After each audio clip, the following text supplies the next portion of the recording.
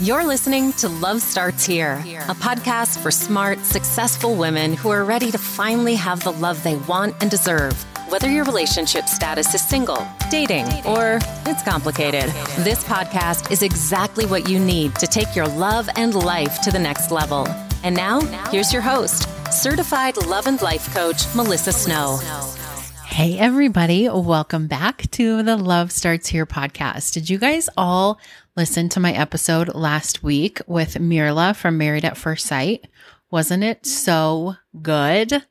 You know, I got a lot of feedback on that podcast episode because people who watched the show either loved her or hated her.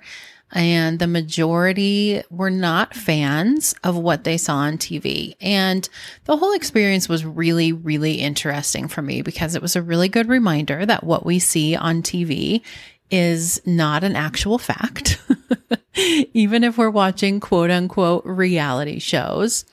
But it also was really good reminder as to the fact that no matter how good you are, no matter how successful you are, no matter how much you help other people, no matter how good of a heart you have, there's always going to be someone who is against you. There's always going to be someone who has a negative opinion of you. There's always going to be somebody that is so unhappy with their life that they spend all their time talking about yours. And I actually posted on my Facebook last week after this experience. And one of the things that I said is that people only feel the need to throw shade on what shines. And if you are someone who has received shade or hate or people with negative opinions of you, it seems like those people are always the loudest too, right? But if you look for the people who love you, you will always find them cheering you on. And just remember, people only feel the need to throw shade on what shines.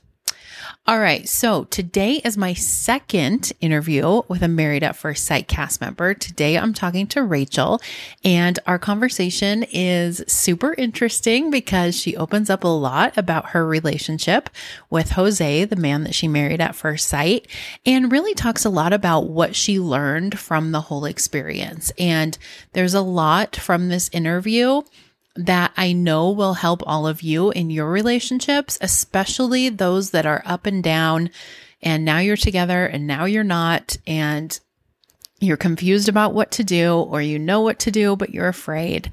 There's a lot of little nuggets in this interview that I think are really going to help you. So I hope that you guys enjoy it. If you do, please don't forget to leave a review because it helps me out a lot and helps other people find the podcast.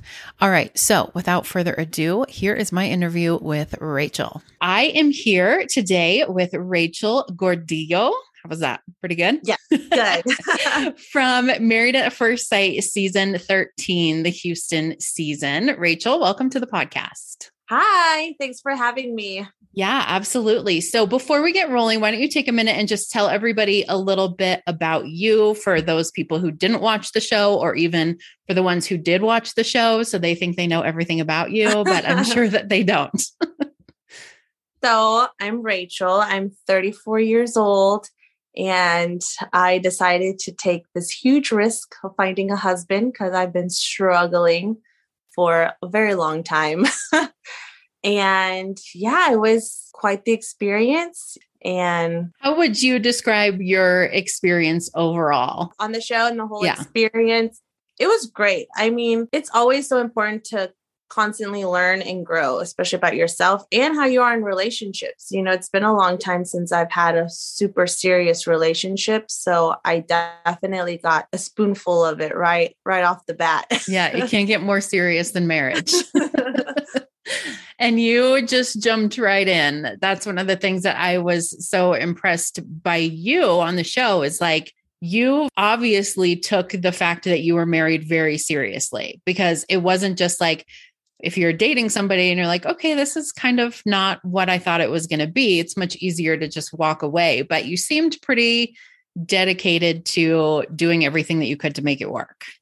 Absolutely. That's something that I wanted. I wanted a marriage. So I was going to treat it as such. You know, I knew I couldn't treat it like a fling or a first date. It was really important to take it seriously to get the most out of it. Yeah. So had you dated a lot before you went on Married at First Sight? I did. My first relationship was 8 years long. And then since then, I think I've been pretty single for the past 7 years. Okay. Like really small relationships, those situationships that never really go anywhere. Mm-hmm. I have a lot of those. Yeah. I think my listeners can relate to that. So can you tell us where your relationship with Jose is at now? So right now we are currently not living together. We're also not speaking. We're not on speaking terms. Okay. Yes, we decided to end our marriage, and it was just very awkward. It's weird not talking to someone that you had a really close connection with, that you're married to, and you went through all of this. So it's still kind of weird. It's still like, is it really it? Like, that's it? I'm just never going to talk to you again. So still kind of going through that. Yeah. So are you guys officially divorced? No. Okay. Not officially divorced. Okay. But the relationship is over. The relationship is over. Okay. So for those people who didn't watch the show, what I observed in your relationship were some pretty extreme ups and downs. Would you agree with that? Absolutely. Okay. And it seemed like there were a lot of times that it was like, okay, this relationship is over, but now we're going to try to work on it again. And now I think it's over again. And now we're going to try to work on it again.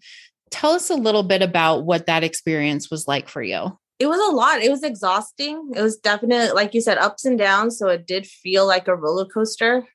I was like, oh my gosh, are we Ross and Rachel from Friends? Like, what's going on? But yeah, it started off really strong. I think within the third week, we said, I love you to each other, after knowing that he had never said that before to someone, which I thought was shocking. Mm-hmm. And then literally within less than a week, we're having basically a relationship ending fight. And then getting over that was tough. But yeah, it was definitely complicated. Yeah, I'm sure. You could define it as that. So were you pretty clear going into the relationship what you wanted, like what kind of a person you were looking for, what kind of a relationship you were looking for, the things that you were willing to negotiate on and the things that you weren't? Yes. Going in, I knew I had to be 100% honest with everything that I wanted out of this process. Because like I said, I really did want to be married. I wanted to be married to the right person. So I had to make sure I was asking for everything I wanted and needed. And my non-negotiables were one, non-smoker. So I got that. Mm-hmm. And then number 2 was controlling. And number 3 was aggressive. Oops. Oopsie. Yeah. So, okay. So you knew what your non-negotiables were. How soon in the relationship did you realize or start to think like, I think some of these things might be present here? Yeah. So week 2, we had a situation at our neutral apartment where his truck got broken into and he didn't feel safe there. And he was like, I'm just going to stay in my house. I feel safer in my house. And so immediately as his wife, I'm like, okay, like I'm going to stay with you. But then I thought, you didn't ask me, like, hey, do you want to come stay at my house? Or it was immediately the decision that we're going to stay at his house. But I didn't think much of it.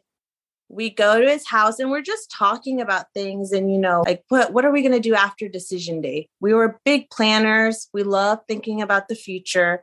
And so he was like, you're going to do this, like, you're going to quit the gym because you need to save money and, you need a new car. And I'm like, whoa.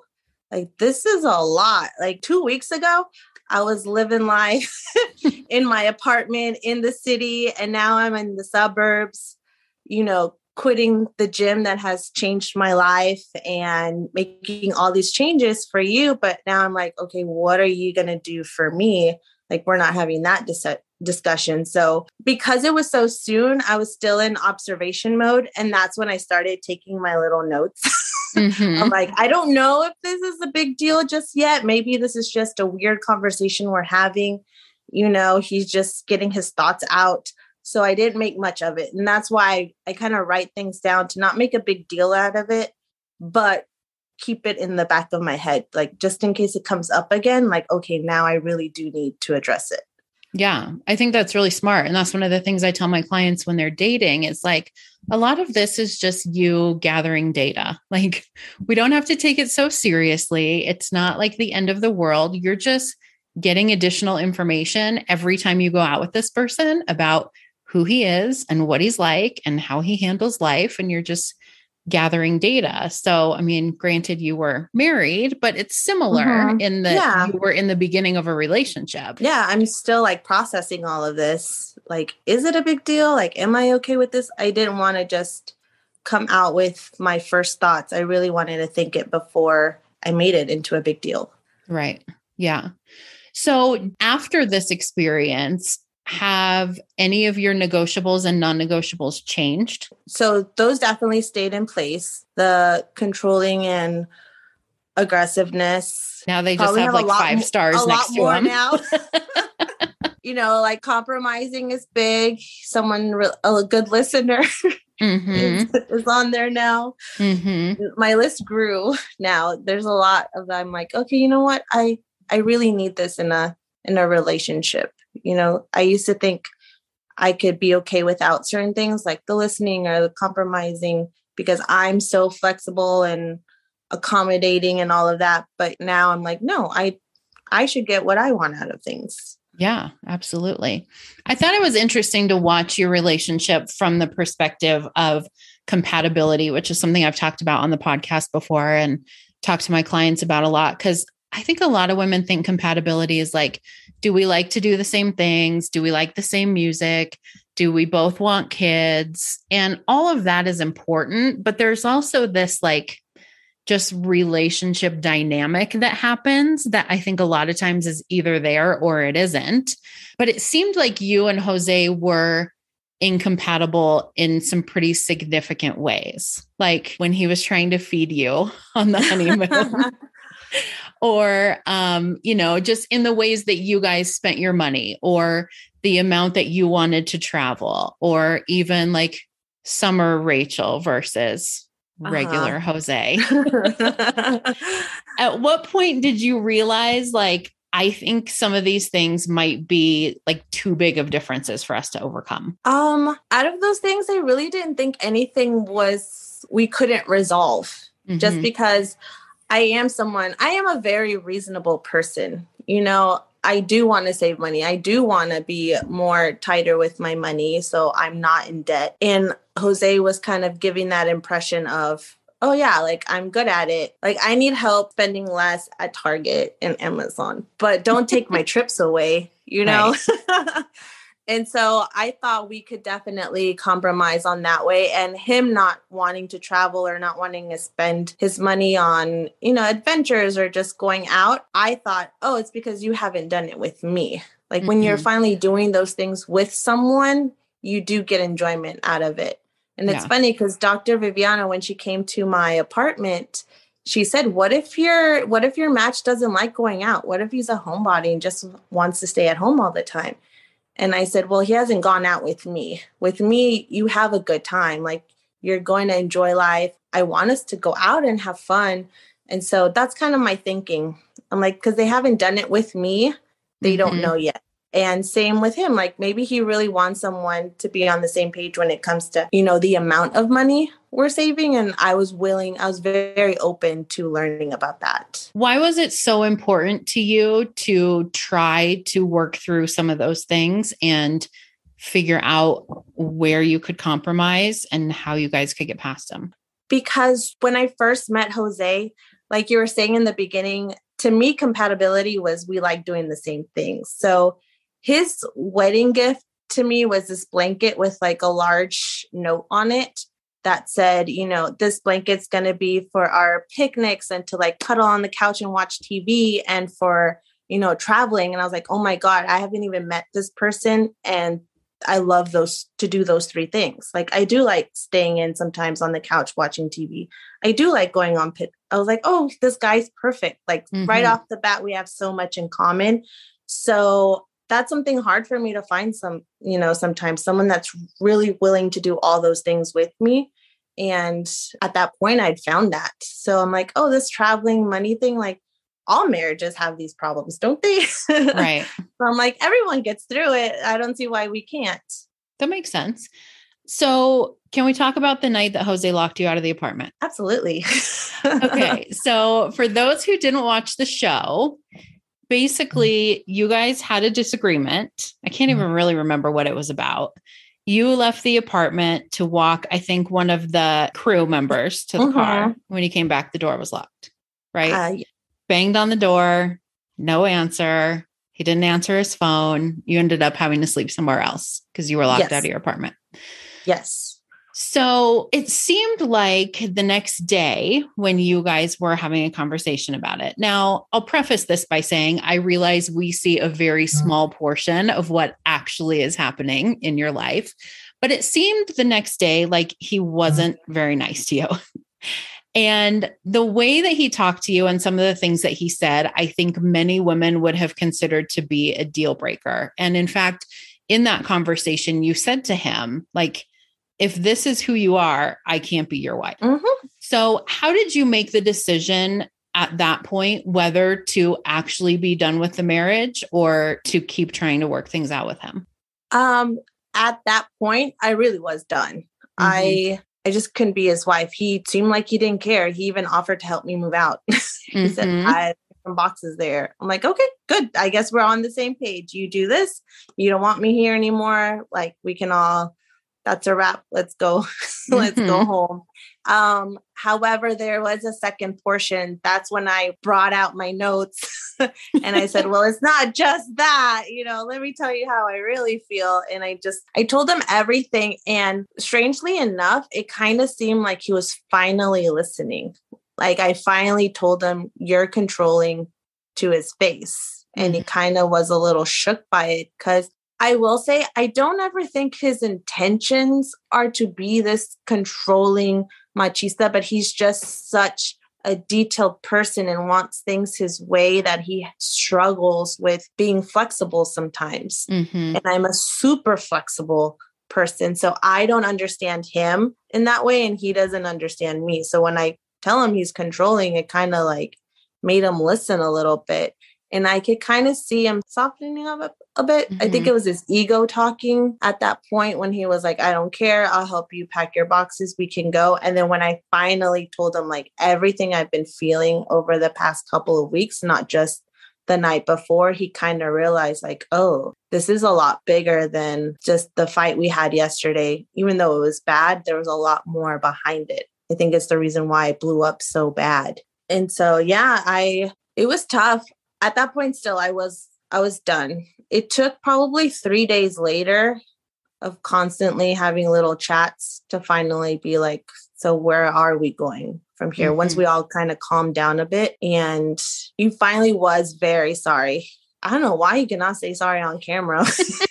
I tell you that ego, that male ego is tough. Yeah. It's big in some people. So are you glad that you decided to continue working on the marriage after that? Or do you wish you would have made a different decision? I think about that a lot. Like going back, I regret forgiving so quickly. That is my biggest regret. I regret letting him back in so fast. I should have sadly let it drag on more to make him really realize that that was not okay, and because even to this day, he's still kind of like, he still will make an excuse for it. And I'm like, oh, it was bad. It was just bad, period. Yeah. So that's my only regret. But I did like it of how it kind of developed me in, no, I don't have to put up with things. And after that, anything that bothered me, I was like, hey, that's kind of controlling. That's, let's change your way of saying that, or let's really think about it. And he was willing to like work with me on things because I was so easy to point it out. Yeah.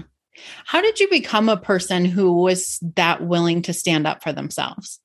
Because I was super impressed by that. Like, I think I actually even yelled at the TV when you were like, then I cannot be your wife. I was like, yes, girl, you cannot. But I know, I mean, most of us aren't born that way. So how did you get to a place where you're able to stand up for yourself like that? Same. I wasn't always that way. I've had insecurities sometimes because you like someone so much, you're willing to put up with something. But thankfully, through this process, got me at a really good time. I was so happy. I had this new job that I loved. I was making good money. I had my own place. Like, I felt in the best shape of my life. Like, whoever I was going to get married to was going to get the best version of me. And I knew that I wasn't going to put up with anything. Someone yelling at me and locking me out. Oh, no, sir. Mm-hmm. That's not going to happen. I'll go right back to my apartment and go live my beautiful life that I made for myself.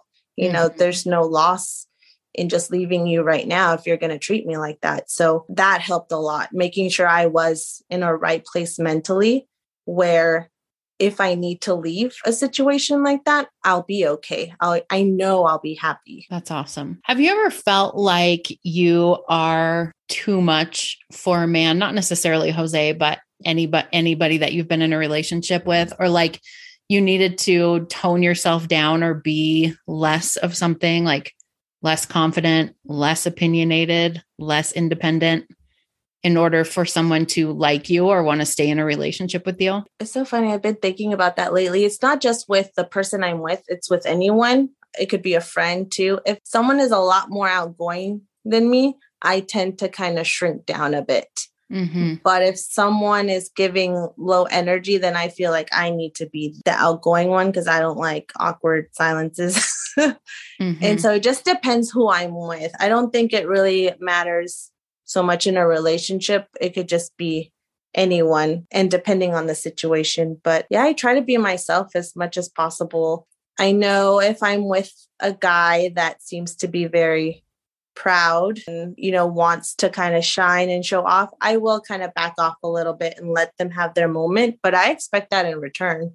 What do you think the biggest thing you learned from being on Married at First Sight was? The biggest thing I learned, and it had a lot to do with me forgiving Jose, was I do tend to focus on the potential in a relationship. I do tend to focus all on the good qualities and what this relationship could be and kind of neglect what's actually happening, and, noticing red flags and noticing signs because I'm so fixated on what we could be.